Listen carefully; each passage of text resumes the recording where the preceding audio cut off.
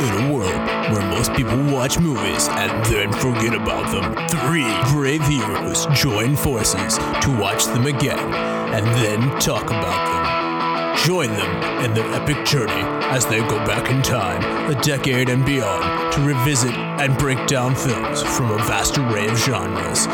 Do these movies hold up over time? Are they classics? Find out on Retro Movie Roundtable. Starring your hosts, Brian Fry, Chad Robinson, and Russell Guest. Coming now to headphones in your ears. Hello, all you lords, ladies, and knights of the Retro Movie Roundtable. Welcome to the show where we watch movies, then talk about them. Joining me today is my co-host, Chad Robinson. Chad, how are you doing today? I'm doing great this wonderful day. And I am your other host, Russell Guest, and I'm very tired because I have a newborn, and the release schedule on this has become all wacky, so I hope you've subscribed to the show because we're not just going to be coming at you every Monday anymore. We're going to try our best to stay on top of things as much as we can, but Chad, I hear that kids are a lot of work. Is this true? Nah, not at all. I recommend having 6.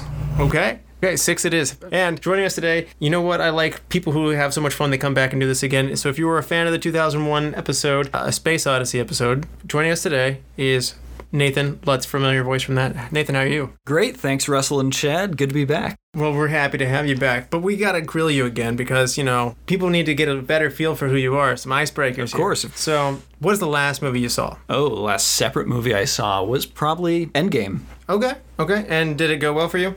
Yes, it ended fantastically for me. It's not the end, though. There'll be more. Actually, you know what? I'm correcting myself already because I did then go see Spider-Man. Okay. It indeed did continue and will continue into the future with many, many possibilities opened by both movies. Anytime a movie makes that much money, there will be more.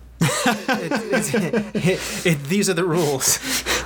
Even if James Cameron has to take I guess a decade to get around to making a sequel, there will be more anytime a movie makes. I mean, the danger is if, like James Cameron, you decide to make 6 sequels and then instead of starting with the easy bits and producing them while planning the big bits, you try to do them all at once. It just gets forgotten for 10 years until finally it comes back and everyone goes, oh, wait, what was that movie, Avatar? That's right, It did make that much money. Oh my gosh, it made that much money.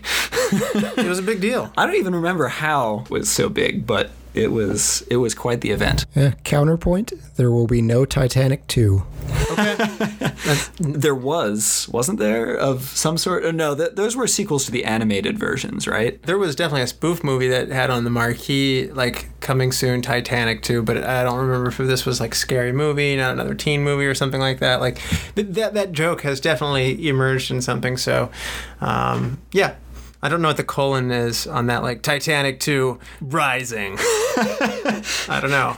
Titanic 2, keeping it down there. It's a zombie movie. Hope floats. So, as an architect, which you are, and we work together, I know this. I know both of these things. And as a fan of movies, what house is the creepiest you've seen in a movie? So, this is actually fairly recent, but the house from It, the recent remake, is just pretty appalling looking, but it's great. So as a client, you would not want to, as an architect, you would not want Pennywise the clown to be your client. That would be preferable, although maybe he's really fun to work with, and you could literally pass off anything and he would accept it. In fact, he would be happier with the worse it gets. So, almost all profit. Yeah, I mean, you have to do code research to make new code violations. Exactly. Yeah. So, the murder room.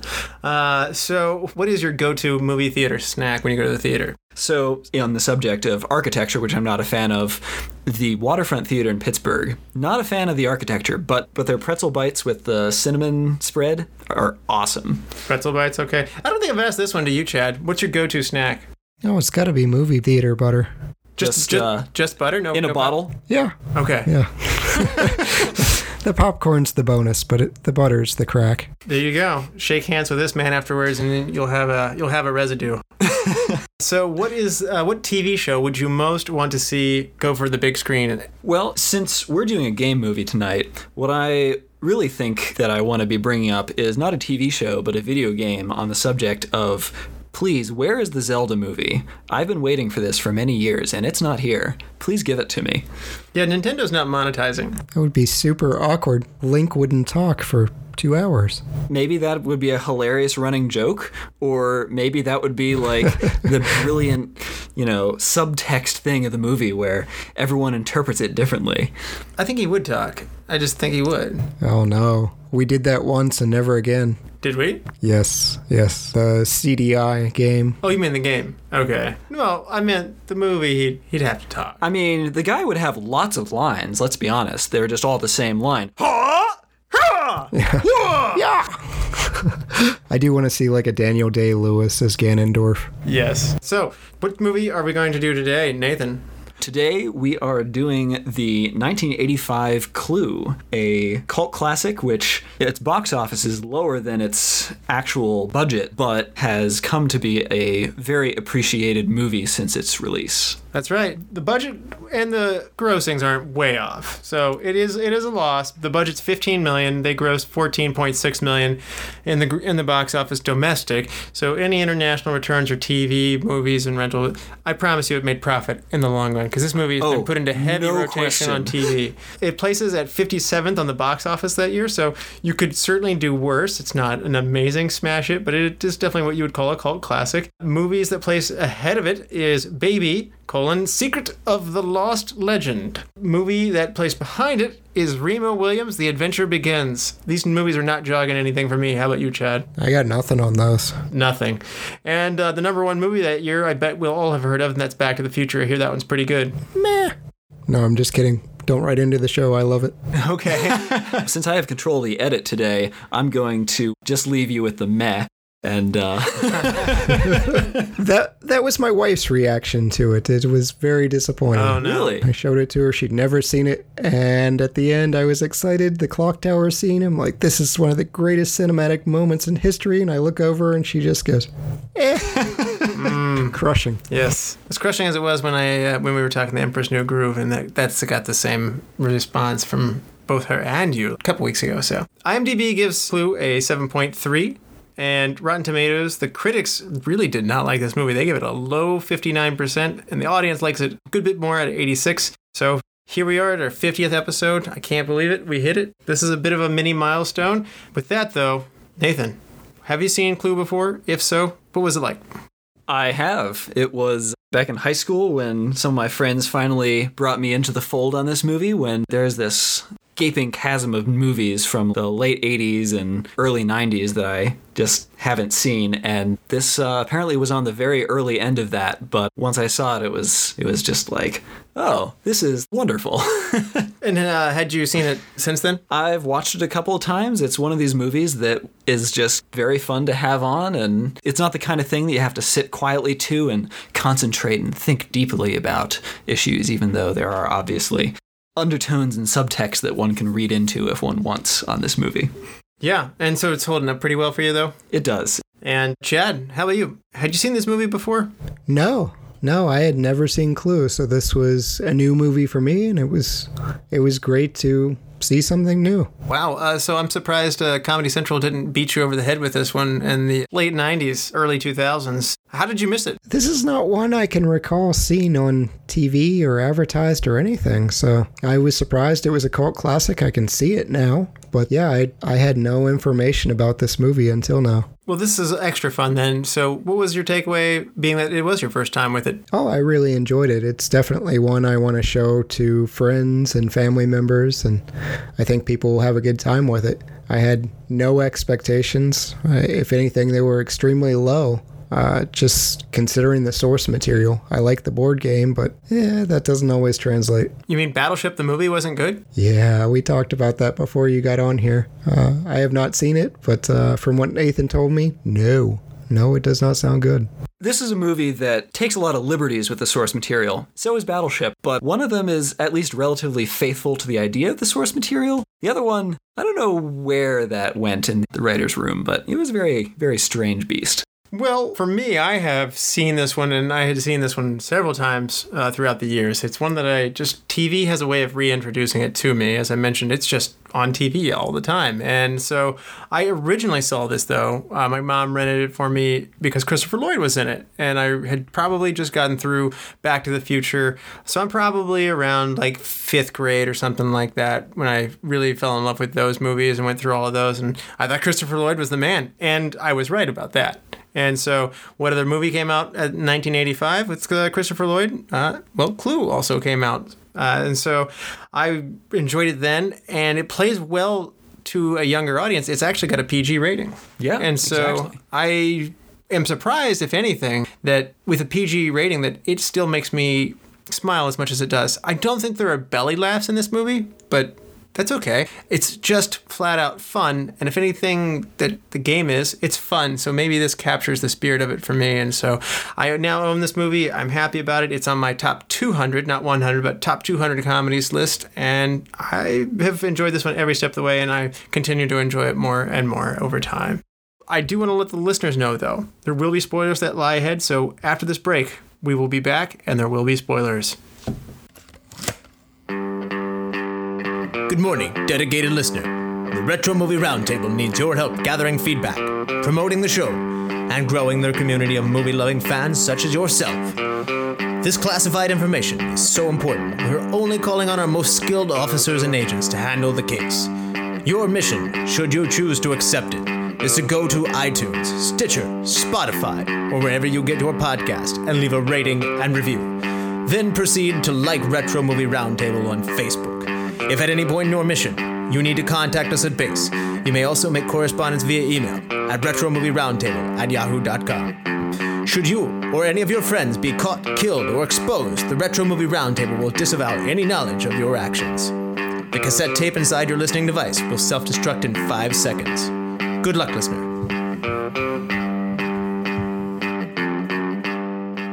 So we're back, and this is your final warning. There will be spoilers that lie ahead. So if you don't want to know what happens in the movie Clue, turn this off. Go watch the movie, come back, and enjoy the rest of this podcast. So, Nathan, why don't you refresh people who haven't seen Clue since 1985, or maybe only went to the theaters to see it once.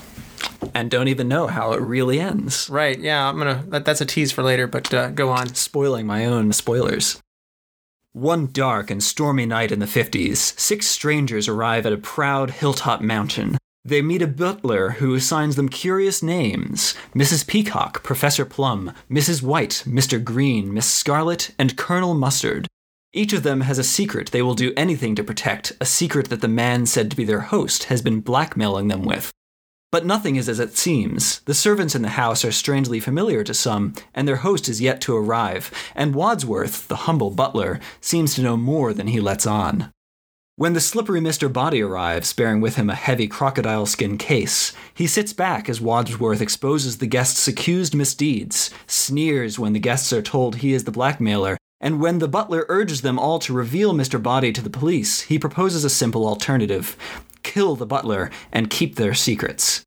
From his case, he gives each guest a weapon: a heavy gold candlestick, rope in a noose, a massive wrench, a delicate knife, a lead pipe, and a loaded revolver. Before they have a moment to consider, he turns off the lights. From total darkness emerge a gasp, a scuffle, a gunshot. When Miss Peacock finally gets the lights on, the revolver lies on the floor, there is a bullet hole in the wall, and Mr. Body lies apparently dead on the floor.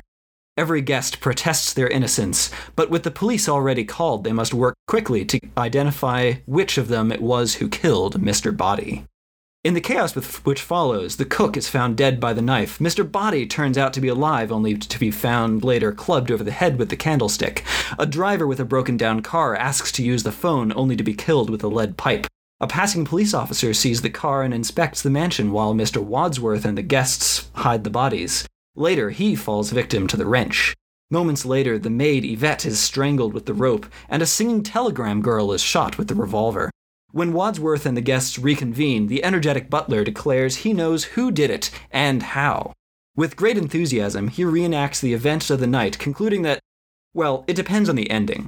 In theaters, the movie would air with one of 3 endings. In modern releases, the 3 endings play back to back. They reveal that the servants and visitors were all informants for Mr. Body, but implicate different suspects. In the first, he names Miss Scarlet as the murderer, fooling her into thinking the revolver empty so that the FBI can catch her. Second, he names Mrs. Peacock, who is also caught by the FBI after being tricked to walk out of the house. Third, he implicates them all, excluding Mr. Green, who suddenly shoots the butler and reveals himself as an FBI plant. The film ends with the FBI arresting all the other guests. Very thorough, and full of twists and turns. One of the things that made Clue really unique, as you mentioned, was when people went to the theaters, they only got one ending. And I think this is a large part of why the critics backhanded this movie and hated it. The intent was so that you would go to the theater 3 times to see the end, and you would still sit through the same start. And I think that in itself was viewed as a gimmick. And I don't think you're seeing theater gimmicks. My mind goes to Vincent Price, and he had a movie called The Tingler, which I've seen, and it doesn't play as well today, but a part of the movie was that it had like vibrating seats that would actually make you feel like this thing was coming after you. And so this is an awfully late in that to see this gimmick pushed on people.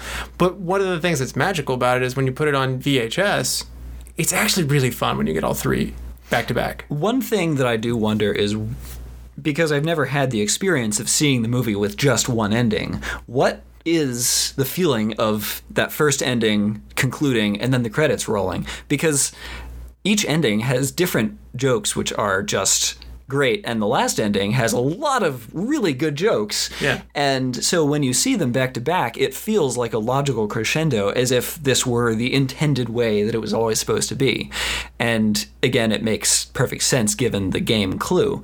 So I really think that the theater gimmick idea was something of a mistake. Yeah, and like I said, the critics did not reward them at all for that attempt. Right. Chad, what do you make of this multiple endings as well as multiple releases in theaters? I actually would have been okay with 2 of the 3 endings. I think the Miss Scarlet one makes a whole lot of sense, and it's fun. We'll call that ending A. Yeah, they even set up the corny Gone with the Wind joke whenever she gets arrested. The frankly, Scarlet, I don't give a damn. It's like, Yep. little eye rolling, but it fits with the movie. And the Wadsworth guilt, that ending with Mr. Green giving the line, if you want to know who killed Mr. Body, it was me in the hall with the revolver. Like, that's great. That encapsulates Clue. The one that didn't work for me was Miss Peacock. There was nothing that really made sense of that, and maybe it was because I saw Fake Out ending number 1, but I think if I had gotten that as my true ending, I would have left pretty upset. You're not a fan of the, for he's a jolly good fellow, for he's a jolly good fellow, for he's a jolly good fellow. Yeah, I did like the whole, we're not going to do anything. Let's all just leave and pretend that nothing happened. And the J. Edgar Hoover joke was great. Yes. Yes. And that's the thing. There's a couple of jokes in this movie which maybe it's not a belly laugh, but it's really fun to just think about, and it just makes you smile. I have to protest that comment from Russell earlier, though. I'm not someone like, go to a movie with Brian Fry if you want to have a good time. One of our co-hosts, he laughs and it's infectious and it's great. I'm not one of those people. I laugh internally a lot of the times. I'm like going with Drax from Guardians of the Galaxy, but there was a scene with the cop talking to Wadsworth, and it just had me laughing out loud. I loved it when he's talking about everything I've seen here is legal, and Wadsworth is like, are you sure? That just, this is one of the rare... I didn't know it was that This is one of the rare movies that have made me laugh out loud, so it worked for me. Okay, and so to me... And so that is fair. It is primarily a comedy. A mystery is very much secondary. Yes, yes. And I think for me, what it does is, when I said it doesn't make me belly laugh, I'm not saying it's not funny. I just have a really fun time with it. And in a way, I have a really fun time with the game. And this movie captures the spirit of the game, if that's a fair thing to say. Oh, yeah. And I like the multiple endings. So I actually am kind of sad if it didn't make more money, because I could have gone for another round of this where it has different events on the night. It has the same set of characters. You bring everybody back in, but you do everything differently, because that's how the game goes. You go to the same rooms, but something completely different happens. And so maybe that's a Netflix show idea. They pick up everything. So each episode, a different one of them does it. Actually, I would watch that. The Murderous Clue Society. It's Murder, She Wrote, but funny. So yeah, it's a movie that the multiple endings to me go together better, though, to make it a better whole. Like I said, I saw this on VHS from the rental store or TV, and I can't even imagine only getting one. It would be a very short movie for one if you did. Yeah. Now, of course, some of the elements from those endings almost certainly overlap with one another, so it wouldn't just end. But watching those back to back make it better. It's the rule of repetition. You know, when he delivers the line of like, well, not a popular dish in Cantonese cuisine, monkey brains is not a common dish here in America. I'm butchering that slightly. But then you might go, that's delivered with zeal from Tim Curry. Good job, Tim Curry. But then he delivers it exactly again in a different room and in a different tense moment. And somehow that simple line being said again, it's such a specific, wildly specific line. It does help that line. I do think that they cut out exactly the right amount for playing those back to back, because you can tell they're fading in the musical cue because they didn't have a soundtrack which was designed to run all three endings back to back. The soundtrack was clearly written with the intent of having just one ending. So once the third ending starts, you hear this funny fade in. It's like, yep, this was not intended, but it's great. Yeah. Well, they had a fourth ending, which I'm mentioning, and Russell will probably throw a shoe at me because it's one of his look for this or whatever. But yeah, there was a fourth ending that they wound up cutting. Well, you can go ahead. Have the floor, man. You bring it up. I mean, did this movie need a fourth ending? No. See my Wayne's World commentary. Don't overdo it. Well, Wayne's World, if you'll recall, has 3 different endings, and I remember you said it was overdone. And, as John Murray wisely pointed out, this is the comedy rule of 3. 3 is a magical number for laughs, and so 3 felt just right here. I mean, while I just said I would watch a whole sequel, I would want different events to lead me up to that. Yes. So this is the right amount of zaniness and crisscrossing, and also the more endings you put in it, the more you have to plant along the way, because this movie's actually very methodical. Like when they say Mrs. Peacock's not standing there and you go back and watch it a second time, she's not standing there. This movie really takes advantage of creating so many Chekhov's guns in a movie that at the end of it you can turn around and pick on any one of them and it seems like everything fits together. But there are enough puzzle pieces that you can kind of do whatever you want with it. So Chad, you alluded to it. B is your least favorite, but between A, which is the Miss Scarlet is the culprit, or C, everybody kills somebody, and particularly Mr. Body was Wadsworth the whole time. Which of these is your favorite? I think I like C just because it's so dense with the comedy. Wadsworth saying, "So I choose to expose myself," and Colonel Mustard is like, "Please, there are ladies present, just calmly." And how disappointed Professor Plum is that he killed the butler and not actual. Yes. Yeah, and even Mr. Green. And flames on the side of my face, and yeah, and that was improvised, so good for her. But the Mr. Green declaring, "No, I'm a plant," and Miss Scarlet saying, "A plant? I thought men like you were usually called a fruit," because he confesses to being gay earlier. Yeah, Stuff with that, and the clue line, where Mr. Green establishes who killed Mr. Body, where, and with what weapon. Like, that was great. So, Nathan, we have 3 endings, as we mentioned. Can you rank them for you, like, in level of your enjoyment? I agree. I think 3 is the best, has all the great humor in it. 2 is the least interesting.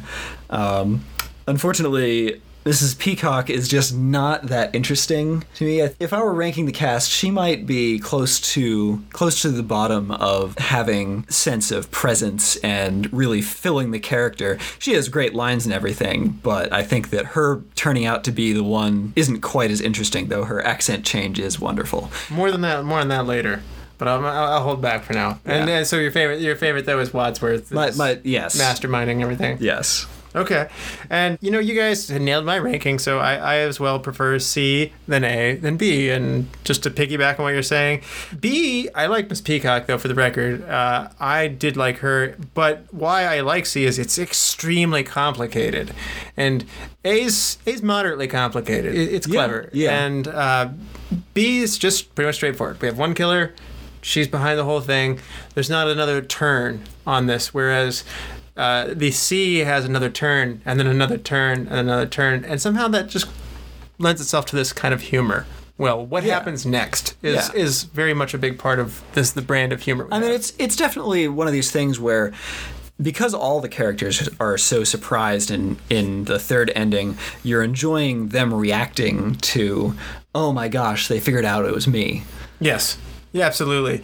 And one of the things that I thought was interesting is I try not to bring other critics into it too often, but I mean, I noticed Ebert praised the A ending and saying the other two weren't very good. Oh, I did like the A ending, but C is the best, as we've all voted. Quite possibly, Ebert would have looked at it as A is the methodical mystery ending where everything feels like that's exactly how it was supposed to be put together. It feels like a regular mystery. It feels like the correct conclusion to the mystery. There's a more established motive. Yeah. And there's a little bit more of the plot unfolds to a more rewarding conclusion, whereas Mr. Body gets shot and Cian's kind of all over. And I think also by that point he probably went to 3 showings of it, and he's probably a little sour of it by the end. And I think there's just I don't know that he I think when you're Ebert you have to sit through how many movies? And you don't want to sit through the same movie 3 times, and so by the 3rd time I think he's just sour grapes. I'm also imagining these theaters not telling you which ending is in which screening, and someone walking in. They did. I'm sure they did, but it would be quite hilarious. Darn it, I wanted that 3rd ending. I guess I'll have to go see it a 4th time. Oh, that you're describing like the gumball machine, like, or like not gumball machines, but like the vending machines that has collectibles. So yeah, like, yeah. Like if you want to get all 5 Power Rangers or all 30 football helmets or whatever, and you put a quarter in and you turn it, and how many quarters are you going to put in before the law of averages works out? This would be the EA video gaming approach to the Clue endings. Absolutely. I do appreciate Professor Plum's nonchalance when Scarlet is just, I'll sell everyone's secrets. How do you think your reputations will suffer if you're implicated in murder? And he's like, my reputation might go up in the UN if they knew I was implicated in murder. Yep. He's just so casual about all of this. Like, oh, shucks, I killed the wrong guy. They're just going to cover up the mystery of 6 murders? Yes. They do it all the time. Why do you think it's run by a guy called Hoover? This is good stuff. Chad, we've gone pretty far into this. Why don't you give us a cast rundown? Sure thing. First up, we have Eileen Brennan. She is the chatty Mrs. Peacock. You might recognize her as Xandra on Will and Grace, or she was the cat lady in Jeepers Creepers. That one stuck out to me. Tim Curry. He's the goofy butler, Wadsworth. He's also Dr. Frankenfooter from Rocky Horror Picture. There's Madeline Kahn, who is the seductive Mrs. White. She's also one of my favorite roles, Lily von Strupp in Blazing Saddles, and she's Elizabeth in Young Frankenstein. Yes. Christopher Lloyd, he is the sexually deviant Professor Plum.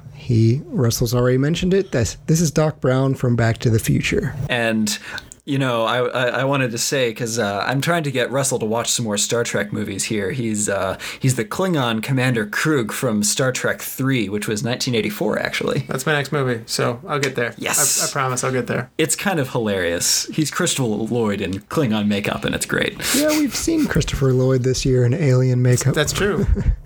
Michael McKean, he is the clumsy Mr. Green. This one's a little tougher. If you've seen Better Call Saul, he was Chuck McGill, or David St. Hubbins in This Is Spinal Tap. Martin Mull, he plays the opportunist and sometimes kind of buffoon Colonel Mustard. For me, he's always going to be Principal Kraft from Sabrina the Teenage Witch, but he's also Leon Kapp in Roseanne. Oh, he is, isn't he? Yeah. I knew the Sabrina one, but I didn't make the Roseanne connection. Good way to bring that together. Yeah, he shows up everywhere. Leslie Ann Warren, she is the cynical Miss Scarlet. She was originally Cinderella in the 1965 live action. She plays Sophie Brimmer on Desperate Housewives for people like my wife. There's Colleen Camp. She is the busty maid Yvette, who was Mrs. Vanderhoff from Wayne's World. I recast her then. I feel worse about it here because I like her here. There's Leaving. I am pronouncing his name correctly. It's Leaving. He is the blackmailer Mr. Body. He's also in Flashdance as Johnny C. and Fred in Fame. And finally, for me, there is Bill Henderson, who is the investigating cop.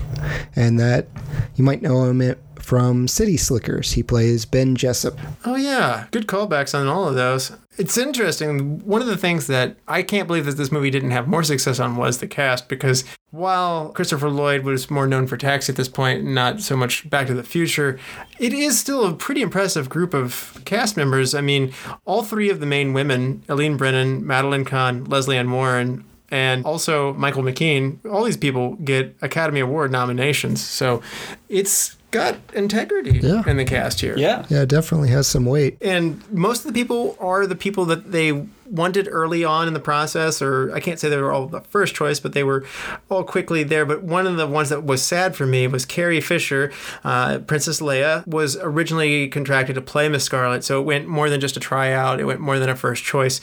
Unfortunately, she withdrew to undergo treatment for drugs and alcohol addiction. She was having trouble, and I gotta say, I really wish Carrie Fisher had been in this. I really wanted to see her take this. So that would have been awesome. I totally agree with you, but Leslie Ann Warren is a real highlight of this cast as Miss Scarlet. Oh, yeah, she knocked it out of the park. My mind just goes to Carrie Fisher and Blues Brothers. Yeah. If you've seen Blues Brothers, she is this little, she's not a big lady, and so she's just this fireball, and she's got like this automatic gun, and she's going like nuts off the deep end, and I see this angry side of her, the rage I would like to see. I would like to see her once the unveiling comes out. So I also think that she could do the standoffishness without coming off as being as dislikable, because I could see her being stern, but we still like her. And I don't know if that's just because she's always going to be Princess Leia for me, and like I'm always going to like Princess Leia. Yeah, maybe. I don't know. But yeah, I really wish we could have gotten Carrie Fisher in this one. She would have been a good bit younger.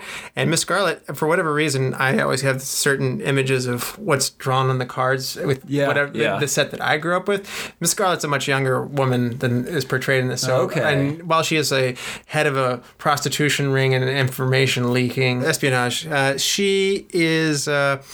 in my mind, I would have cast younger, and Carrie Fisher would have helped some of that as well. So anyway, Jonathan Lynn's theory first choice to play the role of Wadsworth was Leonard Rossiter, but he died before the filming commenced, which is in keeping with the theme of the movie.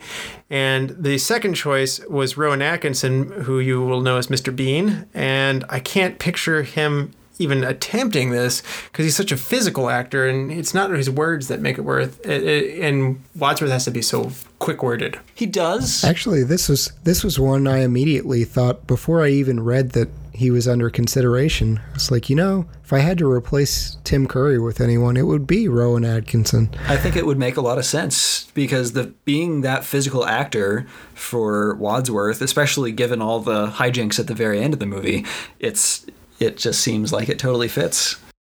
Okay. I think Rowan is just at his best when he's not talking at all, though. So he's so physically gifted, and I mean this in a great way, like in a Harpo Marx kind of way. He can crack me up without saying anything. So, and then another one, which the internet says so on this one, so there's no confirmation on this one, but John Cleese was also considered, and of these alternate ones, I love Tim Curry, and I'll be gushing about him throughout this, but I have to admit, John Cleese also, at least I'd be interested to see what would happen in this role if John Cleese were in the role of Wadsworth, because I think that would be awesome. Yeah, refer to Rat Race when he's hosting some form of competition. It would be very similar, and he was fun as that slimy character. And some more internet takes for what they said alternate castings could be Jennifer Jason Leigh, which we just did Backdraft, so if you go no farther than one episode back to see her. Demi Moore and Madonna were all considered for the role of the French maid, Yvette. Colleen Camp got the part instead, and in retrospective, John Lynn, the director, said that he was impressed with her comedic skills, but at the end of the day, it was her well-endowed figure that got her the role. Huge tracts of land. Tracts of land. She actually went to her audition in a French maid costume, so she one-upped everyone else. Well, apparently it was a very desired role. Yes, imagine that in Hollywood, you know? I mean, getting a role that way. Shocking. I know, in the 80s, no less. Anyway, what do you think about this as an ensemble cast? Because this movie thrives off of chemistry. Well, and I think bringing up John Landis in terms of directing is important here because this movie very much reflects his stage background. You can tell very much in the camera work and with the way the acting is blocked out. It is absolutely a stage production. People are acting in a way which is not as immersive or in the moment as necessarily you would see in a movie which was being directed more seriously or realistically. It's very, very stylized, which is part of the charm of the movie. So the cast really acts as an ensemble where they all act and respond to things together and bounce off each other in a way which is very theatrical, which is, again, part of the charm.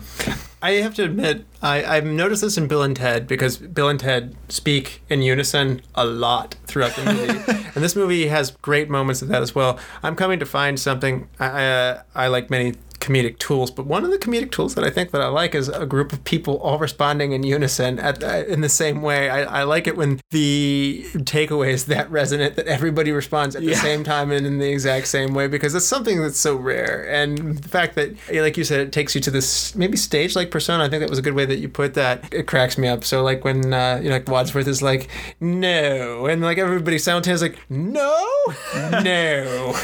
Exactly. It feels almost like you're watching people who are in the room with you acting instead of looking into, through a window into another world or something, which is part of why this movie is the way it is. Maybe that lends itself to the game as well. You set up this box, this little thing is like a stage that you open up and it's there. So I'm with you on that.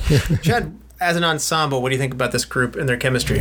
Yeah, I thought they were all great. The problem with ensemble casts like this is you don't really give enough time for everyone that you'd like to see. I would have liked a lot more Professor Plum from Christopher Lloyd.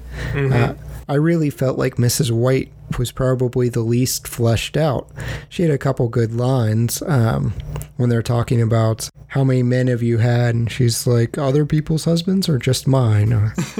But you get a little tiny bit of her character, but they don't do much with her, and there's just no time to work with really 8 main people. You kind of wish that during some of those scenes where they break into pairs that they talked a little bit more so that you could maybe dig into their characters a little bit more deeply. Yeah, I agree. So let's talk about the film creation here a little bit. John Landis, who we talked about on the Coming to America episode, and speaking of Blues Brothers with Carrie Fisher just a second ago, he's one of the writers and director of Blues Brothers.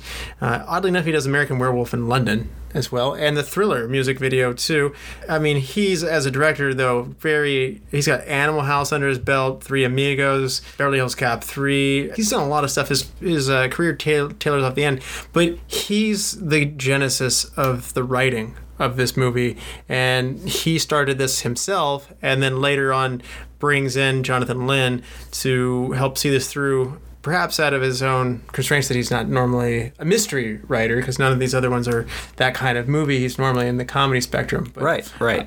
So, again, to take the game of Clue, though, and to build this fun, wacky mystery thing off, I got to give Landis a lot of credit for that. So, Jonathan Lynn, as a director, Chad, what do you think about him? Yeah, this is a tough job. Like you've already described it, it's tough to coordinate all these scenes. There was a lot of intricacies with this. There were a lot of people on screen at the same time reacting to things, and every one of them's interesting when they're doing it. So hats off to Jonathan Lynn. It's his first movie, too, as a director. Right, as a film director. I think one of the really interesting things is that the set that they were on very much feels like you're in a house the whole time, like a real house that you're immersed in, but only the ballroom itself was an actual location as opposed to a soundstage. And yet the movie feels like it has this continued rhythm despite this complicated plot that weaves in and out between a whole lot of different locations in the house, which, as I was kind of summarizing this, it's, wow, there are so many moving pieces in this script. It's not just big twists and turns. It's every scene is some kind of a shocking thing happens or something. I had two thoughts about that. One, I was so disappointed this wasn't a real house because I thought this house was so perfectly set up for Clue. I was a little bit sad when I feel like it could be a real house. I feel like it should be a real house. Well, Russell, now you have something to work on. I mean, I wouldn't look like this if I were doing it today. But anyway, if I were an architect in the 1700s, maybe so. Imagine Clue in a case study house. Oh yeah, that'd be sleek. And my other thought goes to what you're talking about with this stage thing now, and this just popped into my head now. Being that these are all sets, actually seeing a real theatrical performance of this, some Broadway shows are just so amazing with the set work that they do to morph and to change and to take effect. I'm wondering what a Broadway production level would do to actually accommodate this, let's say, a dozen rooms. I did not count them. Don't write me and tell me I'm wrong. I'm sure there's 10 or 11 or 13 or whatever, but whatever number of rooms that is in the Body Mansion, to see them turn, rotate, unfold, slide, drop in other things, and to see the characters run on and off stage from side to side. Theater, like a funny thing happened on the way to the Forum, is definitely one of these theaters where you got all these characters and they're running back and forth in different times and they're all crossing paths. And to see it happen, that frenetic nature on a stage, really takes a life on its own. And I'm starting to sit here and think, man, maybe Clue belongs on Broadway. Well, there are theatrical productions of Clue as the movie version that have been made, and I'm sure that is something, really fun to be able to see all those scenes transpiring in different rooms at the same time, and who should I be watching with my eyes as they're going through all this. Is it dialogue only? I'm pretty sure that it's dialogue only. So this is where I want to kick it up another notch in Broadway. I want music too. That would be spectacular. So although it should be new music, because while I really enjoy the overture to this movie, I really don't remember anything else other than it being, fitting comedy music. Okay, we'll put a shake, rattle, and roll. Yeah, that's true. This is true, but that's a cue. That's not a new piece of music written specifically for the movie. I'm with you, Russell. My immediate thought was this would be a really fun Broadway play, but at the same time, I think, how would they replicate Wadsworth running from room to room, talking about what happened in each room and running down the hallway at that frenetic pace? And that would be really tough from a set design. This would be perfect for Broadway. Imagine you've got a rotating set or something, and you're running around and the set's rotating and you reveal different rooms at different times, or maybe the rooms are, lifted in or something. And oh yeah, that would be fun. Or maybe the rooms are just rooms. They're not big expanses. You could have a lot of rooms facing the audience at any given time. I don't think it would go diorama mode like that. I think the unfolding thing that you're talking about is where Broadway is now, because like when I went to Aladdin, they start in the hallway, they go out into the balcony, they go into they get on their carpet, and these layers are peeling away, and it's really interesting. And they are not saying, they're not trying to trick you and say you're only in a room and immerse you in the world. They're saying this is a stage, this is how it works, and we're going to wow you with it. And I think this movie would do that. Because the other thing is, the blocking in this movie is very much as if you're an audience watching something. The camera doesn't move too much. There are very few scenes where the camera is doing anything but sitting and watching a scene unfold, and the takes are fairly long. Yes. There's a couple of creative perspectives, angle, like where they're shooting from, but I would agree, this is not a cinematically rich movie, and I don't know if it's because comedies, obviously they thrive on the situations and the characters often, but this is one of those ones where the cinematography was not necessarily at the forefront. Anyway, Jonathan Lynn, as we mentioned, this is his first movie. He goes on to do one of my favorite movies, probably my top 10 comedies here, My Cousin Vinny from 92. So he tops himself later. I actually like Sergeant Bilko. Some people don't, and I actually quite like the whole 9 yards. So he's actually kind of criticized for having a very spotty career, with only My Cousin Vinny being his shining moment. But I'm going to go to bat for Jonathan Lynn a little more in this. It was actually supposed to go to Landis, but Landis was busy with other projects, and he trusted Lynn, who helped him write it, to do it himself. And so Lynn wasn't necessarily aiming to become a director, but he said, when presented with an opportunity to direct, you got to take it. And so it's interesting. It was viewed as a failure at the time, but I don't think as a director he did a bad job. I think it all goes together well. Yeah. It doesn't overstay its welcome. And the other thing that I want to mention, you're talking about the style and the substance and how, the sets and stuff like that, it did do lighting well. I felt like the warm glow was comforting, like you know something's amiss with what's going on, but at the same time, they didn't go full-blown haunted house in this place either. Right. This is not a mystery where you're expecting someone hiding behind a corner. This is something where all of the perpetrators are out in the open and you're kind of wondering which of them it is. It's not something where it makes sense for something to be hiding. Even when they are searching the house, it's not even vaguely implied that it's somebody else there. It's Agreed. just that Colonel Mustard is weirdly pushing people to split up for no particular reason. Yeah. Chad, do you have any more information on that fourth ending? I kind of wanted to talk about how that was cut from the movie. I don't. So, again, there's not 100% clarity on this one because both Tim Curry and director Jonathan Lynn have said that they didn't really remember what the fourth one was going to be. It didn't make it farther along, but a novelization comes along, and the basic lines of it are there in the novelization, and so to some degree, if you go by that, there is allegedly a fourth ending in the script where Wadsworth committed the murders all out of a twisted need for like the perfection in his life, that he reveals that he poisoned everybody in the slow-acting toxin in their drinks throughout the night. He is later himself killed by dogs as he's trying to escape the house in a car. It's a pretty grim finish. Everybody dies, and it doesn't feel like it plays the tone of this movie. And if indeed, and I say if, that was the fourth ending, not only is it too much, but I don't think that's a good ending. No, that's super dark. Even though I did like the inclusion of poison, because that was an original weapon for Cluedo. It just wasn't included in Clue. So that was kind of cool. Indeed it was. What do you think about the time setting, Nathan? We got 1954. Any reason why this 1985 movie wants to be 1954? Well, I think it's critical to a lot of the themes that are in the movie. This is something where if you really want to analyze the film, you can. This is a film set in the McCarthyist, paranoid, oh my goodness, you're different from us kind of mindset where, you know, several of them are doing things where to a modern audience it's kind of shrug your shoulders or even, well, that's not bad at all, but critical and kind of hilarious, some of the overreactions that, like, for example, Mr. Green is being the gay, example of like, that. That doesn't even play well today. It doesn't play well today at all. Some of their reactions to it are kind of hilarious, like Mrs. Peacock's, oh my God.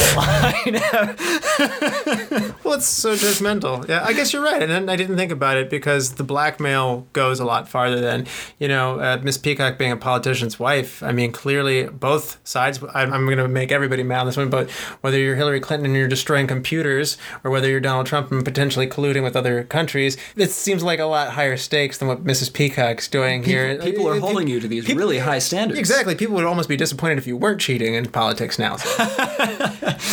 So, yeah, you're right. Some of these things, I mean, obviously Professor Plum would still be... Right. That would still be, no. And killing several husbands still holds the great shock of all. Yes. While removing certain parts of them as three guys cross their legs at the same time. Green's thing, though, wasn't really... He confesses before anyone else does that he's gay, but if you see the photos, it's actually not what his blackmailing secret was. The photos of him are him coming out of a government building with a briefcase. So the information they had on him was different. He threw them off the trail by just throwing out information. But yeah, you're right. The reactions were very, very different. I did not pick up on that at all. That is sharp observation, but it makes total sense now that I think back on it. I do feel like Landis just had a bunch of J. Edgar Hoover jokes that he had to get off his chest. So he's like, hey, I'm going to make this in the 50s so I can make constant J. Edgar Hoover FBI jokes.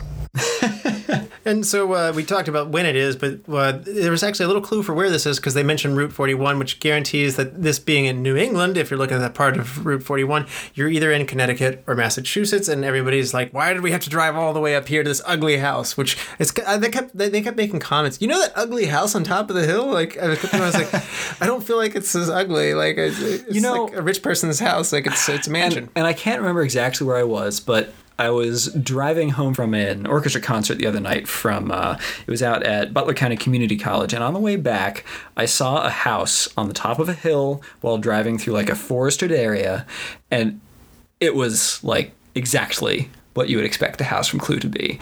You know, if only there was some lightning going on, it would have been exactly that shot, and it was pretty cool. Well, going back to the house, the exterior at least was a real house. It was called the Max Bush House, and it was in southern Pasadena, California.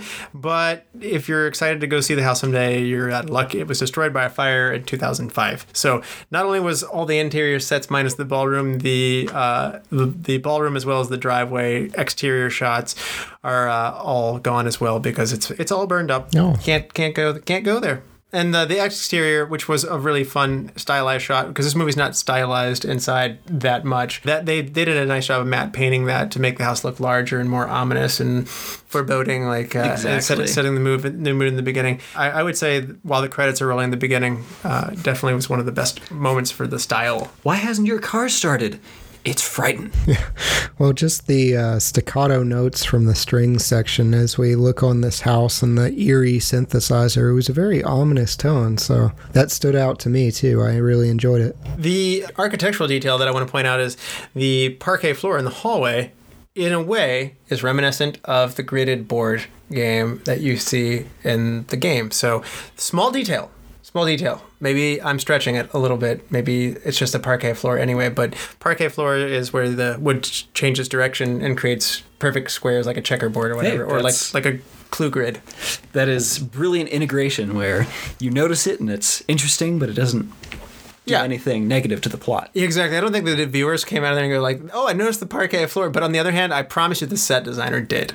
Yes, the set designer, guarantee, had thought that through. And I appreciate that level I wouldn't of be detail. surprised if some of the other rooms also had flooring decisions which were representative of that. But that's really the only room that we really get a good look at the floor itself. And maybe it's because Clue was one of my favorite board games even before I got to this movie.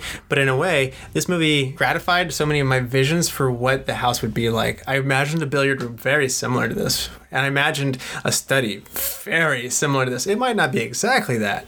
But from walking in other old mansions and stuff like that, taking tours, I guess this is why I grew up to be an architect. But yeah, my parents would drag me to these like mansion tours and stuff like that sometimes.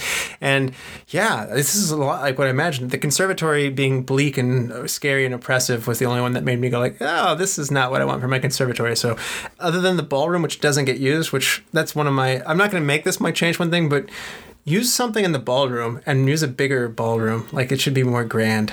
You might have to go to another house, but give me something big that happens in the ballroom. Use a big space. Mr. Body should have a big ballroom. You mentioned the floors, but I do think that was a deliberate design because each secret passageway that they use during the movie is actually connecting a room from one room to another that's consistent with the board game. So they were pretty meticulous with this when they really didn't have to. I'm glad they did that. Now, one thing they weren't as meticulous on and threw us a number of curveballs was in the wardrobe. Chad, do you want to talk about what our main characters are wearing? Yeah, that's very frustrating to me. Almost all the characters, I mean, they're dressed very nicely, but it's nothing like the board game. So Mrs. White is wearing black. Mrs. Peacock, she has peacock feathers in her hair, or some form of plumage, probably not peacock feathers. But she doesn't have a colorful blue outfit. Colonel Mustard isn't wearing yellow. He's wearing kind of a brownish suit.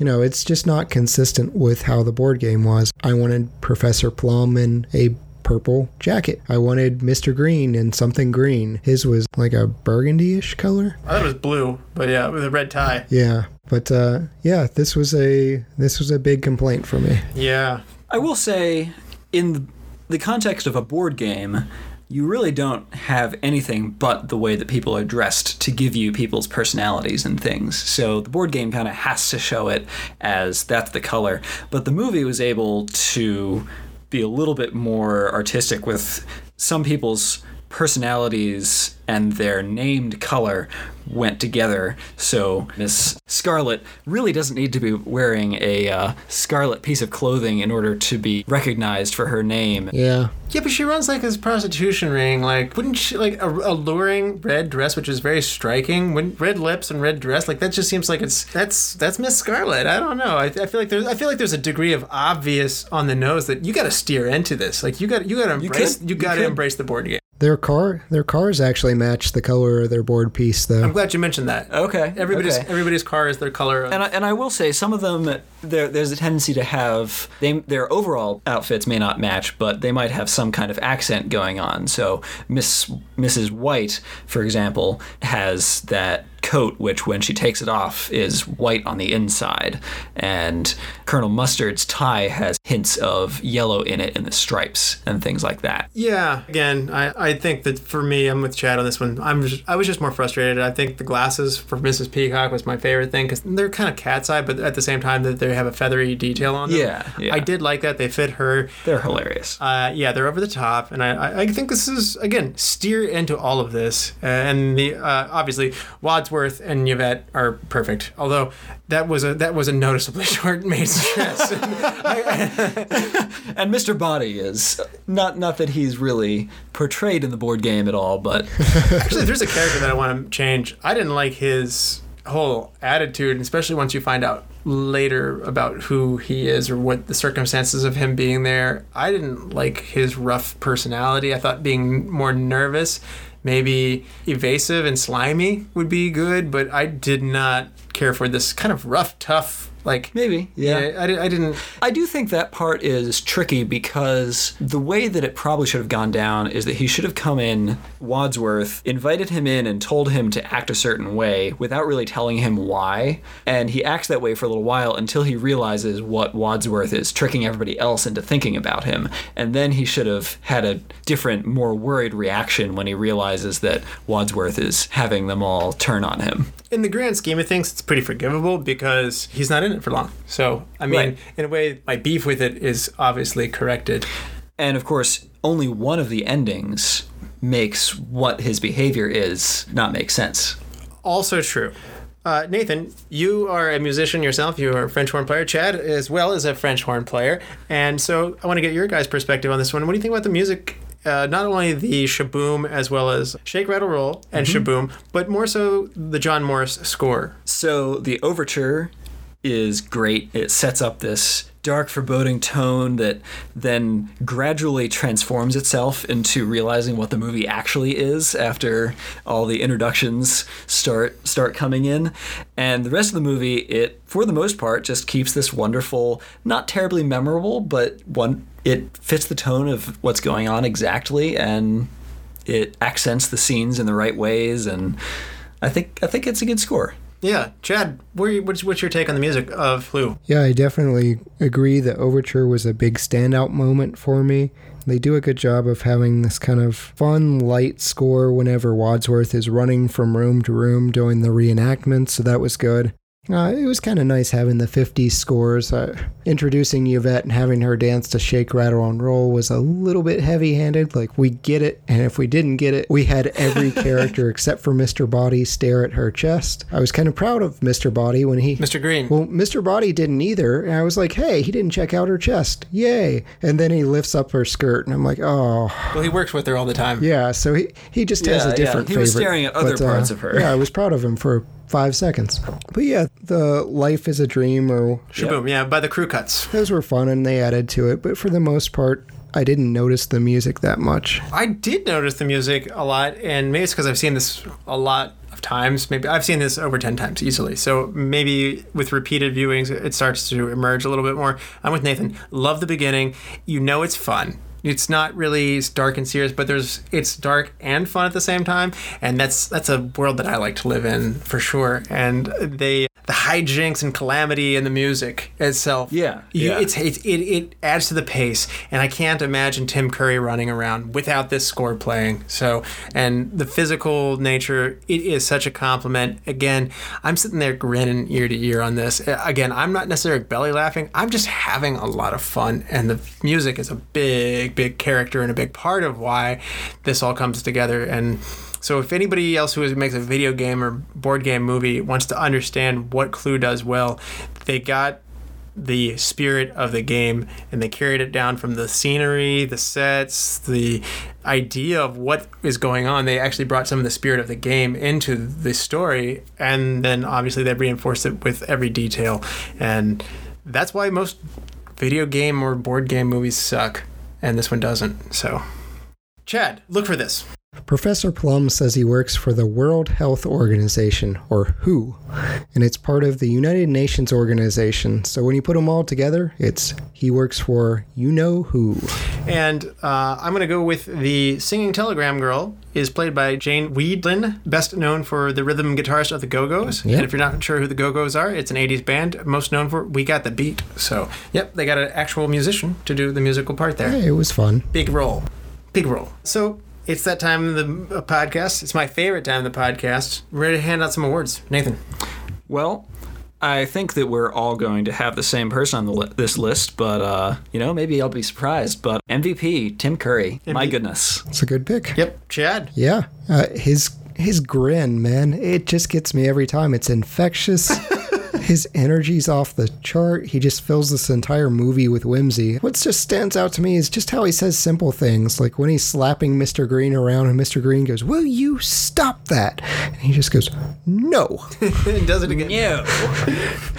Or he tells the cop, "What do you mean, murder?" What do you do? I buttle, sir.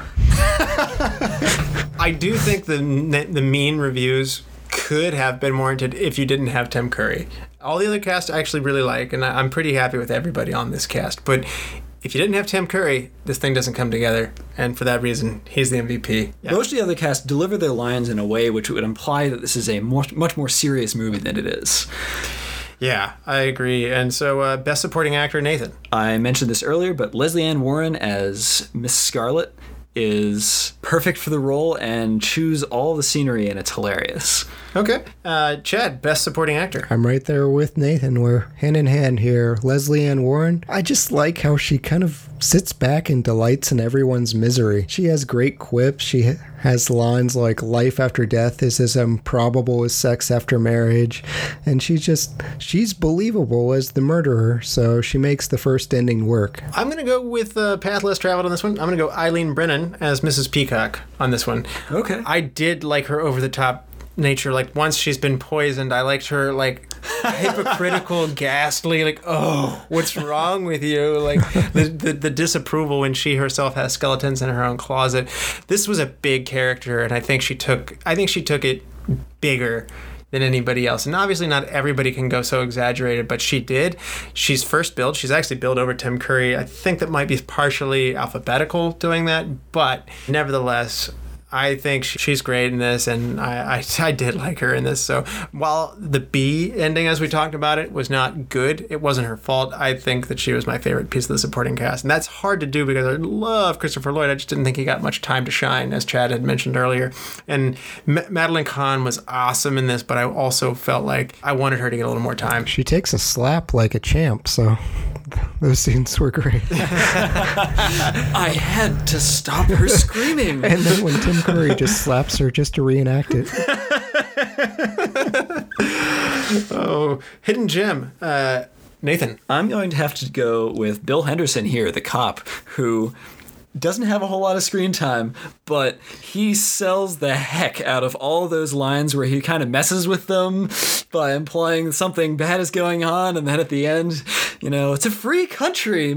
Oh, he's great. He's great. I wish he had lived a little bit longer. He's really good. Chad. Yeah, that's a great pick. Russell, you already took mine as far as the look for this, but Jane Wiedlin, the Telegram Girl, as you've stated, she's the rhythm guitar player for the Go-Go's, so she's my hidden gem. She actually did a great job singing, so that was fun. I was gonna pick what Chad picked, but I am glad that you also picked the hidden gem for the policeman there, Nathan, because you covered my grounds. So Chad, if you had to recast one person in the 1985 Clue, who would it be? I think I'm going to go after Lee Ving and Mr. Body. I'm going to choose Dean Cain. Played Superman, but he's played some villains later on, and I think he can pull off both the nicer and less nice guy and not come off as just purely harsh and unreasonable. That's a great choice, and I'm right there with you. Unfortunately, my recast, I now realize, wasn't famous yet in 1985, so small oversight on my part, but I think John Lovitz would be awesome as Mr. Body. Oh, yeah. I think- yeah, that would be fun. Yeah, I would like to see him try and get out of there, and not in such an aggressive tone, but more like, what's the meaning of this? And then like it's like, these are the people you're blackmailing. I'm leaving. And I would like to see him passively try and like constantly keep trying to leave and then being pushed to get back in the chair. And I think there's a dynamic there that he could play a bigger role in the part while he's alive. And yeah, go ahead and kill him. I just realized, though, he doesn't make it on Saturday Night Live until later in the 80s, so slight oversight. That's my pick, though. So, Well, what occurs to me, actually, is that Colonel Mustard maybe could have used a little bit more oomph to his part. And wouldn't it have been fun to do a Sean Connery Colonel Mustard just that hamming would it be up? awesome. Oh, that would be great. See, I love Martin Mull, so I did like- I'm gonna fight for him. I did like him, but I mean, just putting Sean Connery in this movie just sign me up. Maybe he have a yellow kilt, like a mustardy yellow kilt. I in a hat, like one of those like Scottish hat, like monocle too. Like really steer into it. Best shot of the movie, Nathan. As we talked, not necessarily the most cinematically rich movie, but what's your best shot? There is this wonderful comic punchline that the shot just absolutely sells when they're all split up and Mrs. White and Wadsworth are looking around some rooms and everyone's been discovering secret passageways for a little while, and finally Mr. Wadsworth finds this doorknob and says, "Another door," turns it, and there's this hilariously, oddly beautiful shot of a spotlight probably shining through water of a shower hitting Wadsworth in the face, and it's just wonderful. Great pick, and certainly a memorable scene. Like when you look up the movie, that scene comes up frequently. Oh, yeah. And it helps that he's wet later as he's doing his frenetic dash around the movie. Because I think the payoff of him being wet isn't just the shower turning on him. I think it's the fact that he's like soaking wet the rest of the movie. Chad, best shot. The scene with Mr. Green and Yvette trying to go up this really tight stairway, and they're just clumsily kind of Emperor's New Groove style, side to side, back to back, inching their way up. It was probably a really tight shot in the first place, and it's framed to be even more awkward, so they linger on that just to let the comedy sink in. I'm with you. That was mine 100% because I felt like this was, again, an inspired perspective, which is this movie's best cinematic moments are inspired perspectives. Like when the dead body's in the study, for instance, someone kind of like, you have a really low angle and like the policeman comes in, or sorry, the other people come in. Yeah. But this one was my favorite as well. Good lighting, good elongated perspective, and you have this really pretty woman, like Mr. Green, and like they're being awkward with each other, and they're also scared. And this was a good scene. Love that you picked that, Chad. I'm gonna second that. So, best scene of the movie. I think there could be a lot of alignment on this one, but Nathan, I'm just going to go for the third ending. Just the conclusion of that scene where everyone has just been amazed for like 3 minutes straight of how many more things can possibly have happened, and all the turnabouts. It's just great. I love when they stitch it together too, by the way, the white text and the black screen with the music playing. Yes. It adds to that stage-like persona that you were talking about, and it just sets it up so well. I really like that. Simple stitching tactic. I don't like the freeze frames though. Those like the freeze shots. Those are awful. That is an effect which has never worked in any movie, I did not like it. in my opinion. The Colonel Mustard chandelier like freezing, or like the people standing out in front of the driveway and freezing. No thank you to that. So this is supposed to be best shot. I'm going down the rabbit hole of worst shots, but best scene, Chad. I think I'm going to say the less obvious one and let you have that. But I really enjoyed when Wadsworth is talking to the policeman and he's going through the rooms and he's like, "It's not all that shocking. These folks are just having a good time. There's nothing illegal about any of this." And Wadsworth, "Are you sure? Of course, this is America." And just, it made me laugh. It made me really just laugh out loud. Everything that was going on. They're dancing with dead bodies. Their weekend at Bernie's fake. Yeah, It's like, this man is drunk. It's like, I'll drive him home. Dead right. Yeah. There was just so much crammed into that scene, and it was great being in on the audience side and knowing what we knew versus what the policeman knew, and just the irony that's laid on really thick here. Great choice. And I'm going to second Nathan and just go the resolutions. And I'm going to count them all as the same scene in 3 different versions of themselves. It was creative. Other than Wayne's World, there's not many movies that have alternate endings, and I'm a sucker for that. I just love it. I think there's a lot of fun to be played with that. It's breaking the fourth wall almost and saying, like, we know we're a movie. I'm talking to the audience directly and saying, this is what could have happened, but this is what might have happened. This is what did happen, and it's all packaged so well. So, best quote, Nathan. My favorite is when Wadsworth says, "I'm sorry, Professor Plum, you were once a professor of psychiatry, specializing in helping paranoid and homicidal lunatics suffering from delusions of grandeur." And Plum says, "Yes, but now I work for the United Nations." And Wadsworth just comes back with, "So your work has not changed." Good one. And Chad, what is your best quote? When talking about his Wadsworth's wife having socialist friends, he just goes, "Well, we all make mistakes." Talking about things that may not hold up in 2019. Oh, that's where Mrs. Peacock has her "oh my God" line in response to that. That's right. And Chad, you kind of took my best quote, which was the interchange between, the cop and Wadsworth. With the, "I can explain everything. You don't have to. Is there anything going wrong here? This is America." That definitely was mine, and I'm not going to read through that whole thing again because you pretty much encapsulated it. But my second one, and I definitely had another one running up behind it, was Colonel Mustard. They were asking, is everything all right in there? And then Colonel Mustard says, "Yep, 2 corpses. Everything's fine." Yeah, I love the matter of fact, like, murder has become normalized to him at that point. He's just like, yeah, this is what's happening tonight. I mean, that's one of the great things, that by the end of the movie, there's the one scene just before the endings start up that they're all just walking around in a daze, like, "Oh, yep, there's another body, and there's another body." So I never do this, but let's think about it. Does this movie want to be remade today, maybe? I'd give it a go, yeah. Why not? It was enjoyable. I think there's more fun to be had, actually. I would not have the reverence to not touch it, because we have this movie. It's great, but you could do something different with it, too. This movie, as we have noticed with the many alternate endings and the other possibilities which could have been brought up as well, I think it really deserves to have a remake and could benefit.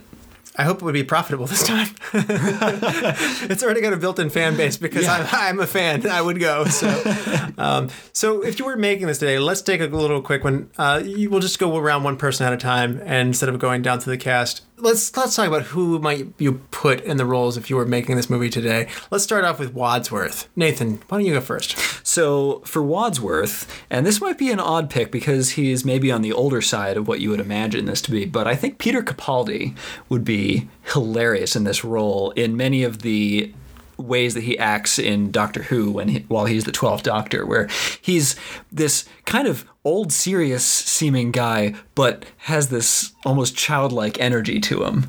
Really? That's the Doctor Who you want to put in this? Exactly. You don't want to put Matt Smith in this? I debated Matt Smith. I debated David Tennant, but I think both of those seem like better picks.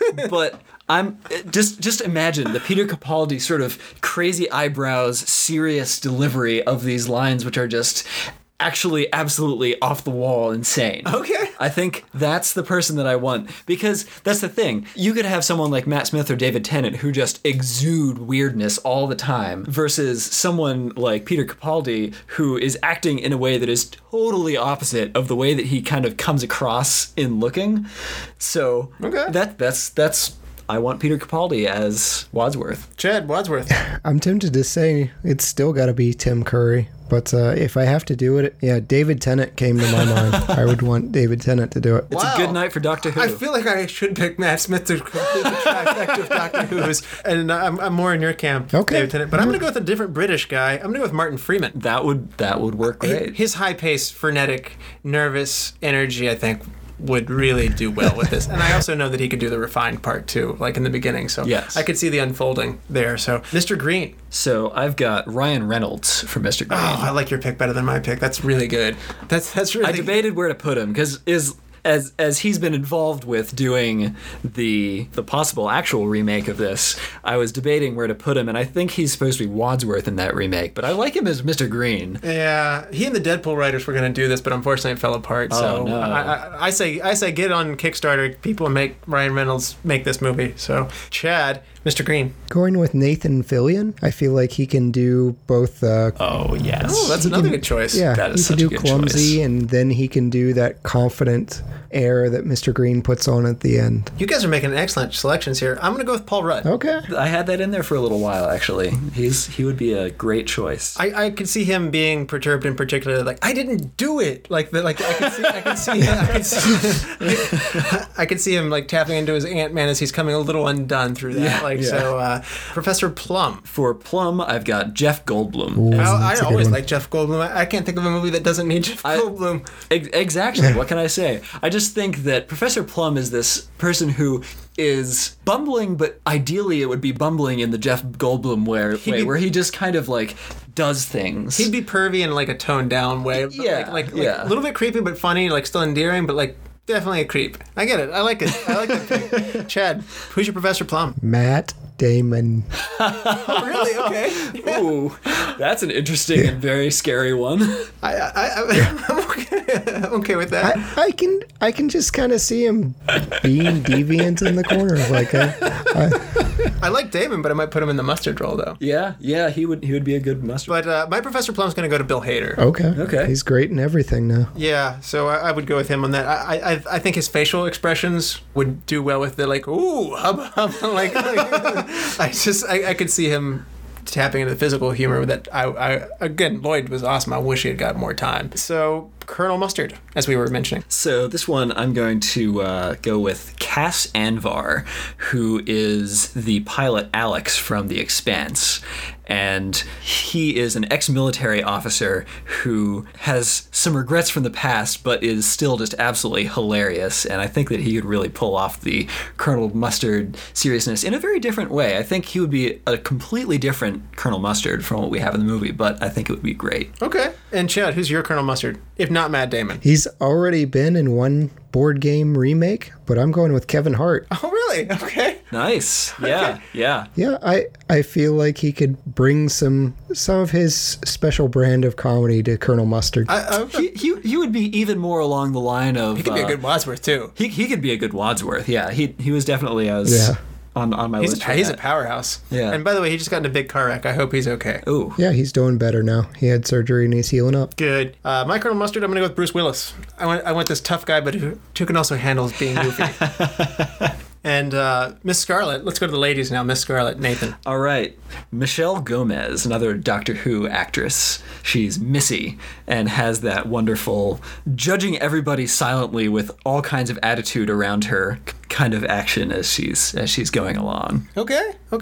And Chad, who are you going to go with your Miss Scarlet? Terry Hatcher. I feel like she can kind of exude this older, been there, done that, dry witticisms that Miss Scarlet had. Oh, okay. I like her, and I wasn't going to go as old for this role because I envisioned a younger Miss Scarlet, and I think the makers of this did too when they had Carrie Fisher slated originally as well. And so, again, I'm stuck on the fact that the cards always depict Miss Scarlet as the young woman. Mm-hmm. Like, she's the youngest of the bunch, always.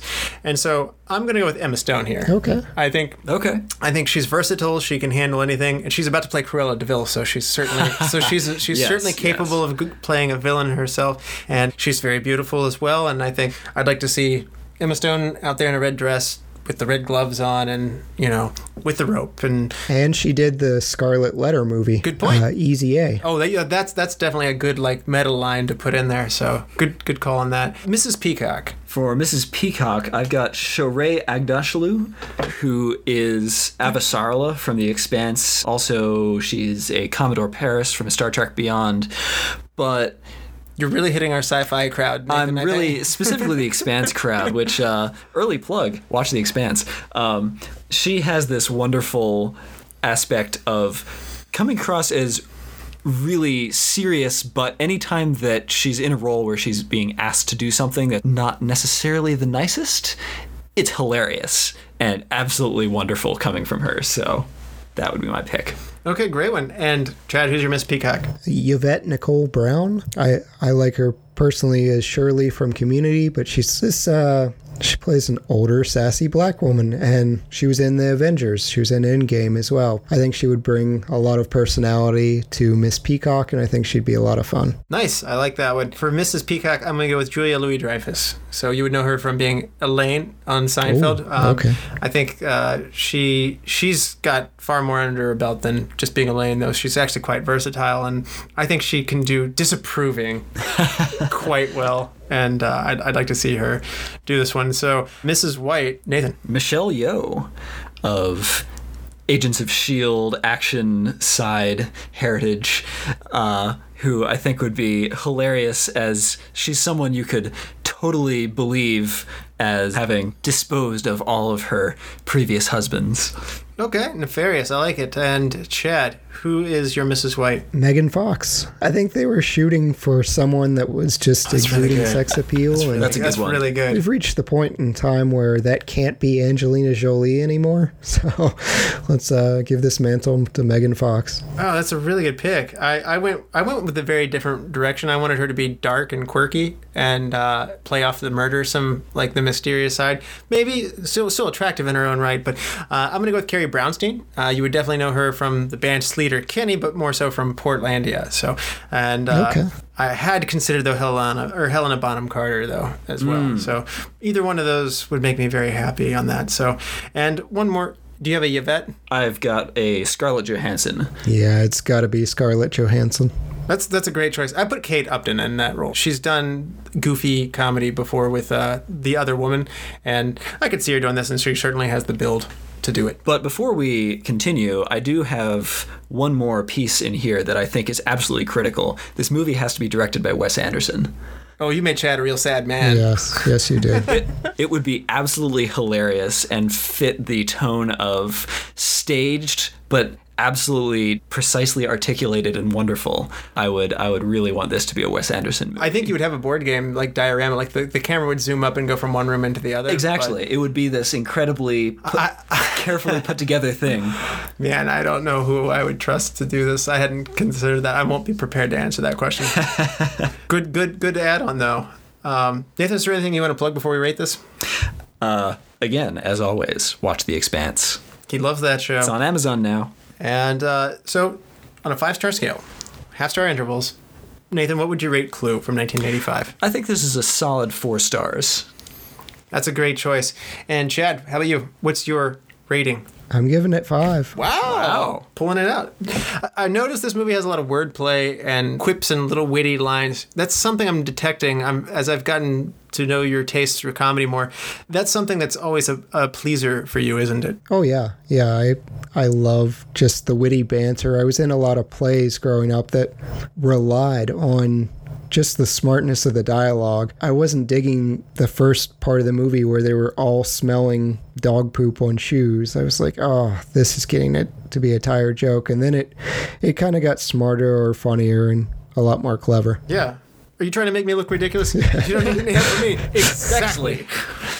For me, I'm going to hit the right middle road for you guys. As time goes on, I love this movie more and more. And I'm at a 4.5, but I have to admit, I just grin like an idiot from ear to ear watching this movie. It puts me in a great mood. So it does probably put me in the 5 frame of reference. I've watched it a lot of times, and so from rewatchability, it's pushing 5. It's a 5+ for rewatchability. So, it's wonderful to rewatch. Yeah, so I'm at 4.5, but it's a solid 4.5 if that's such a thing.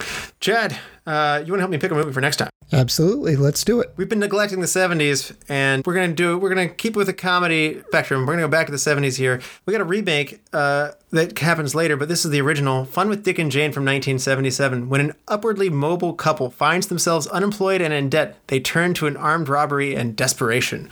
Option 2, The 12 Chairs from 1970.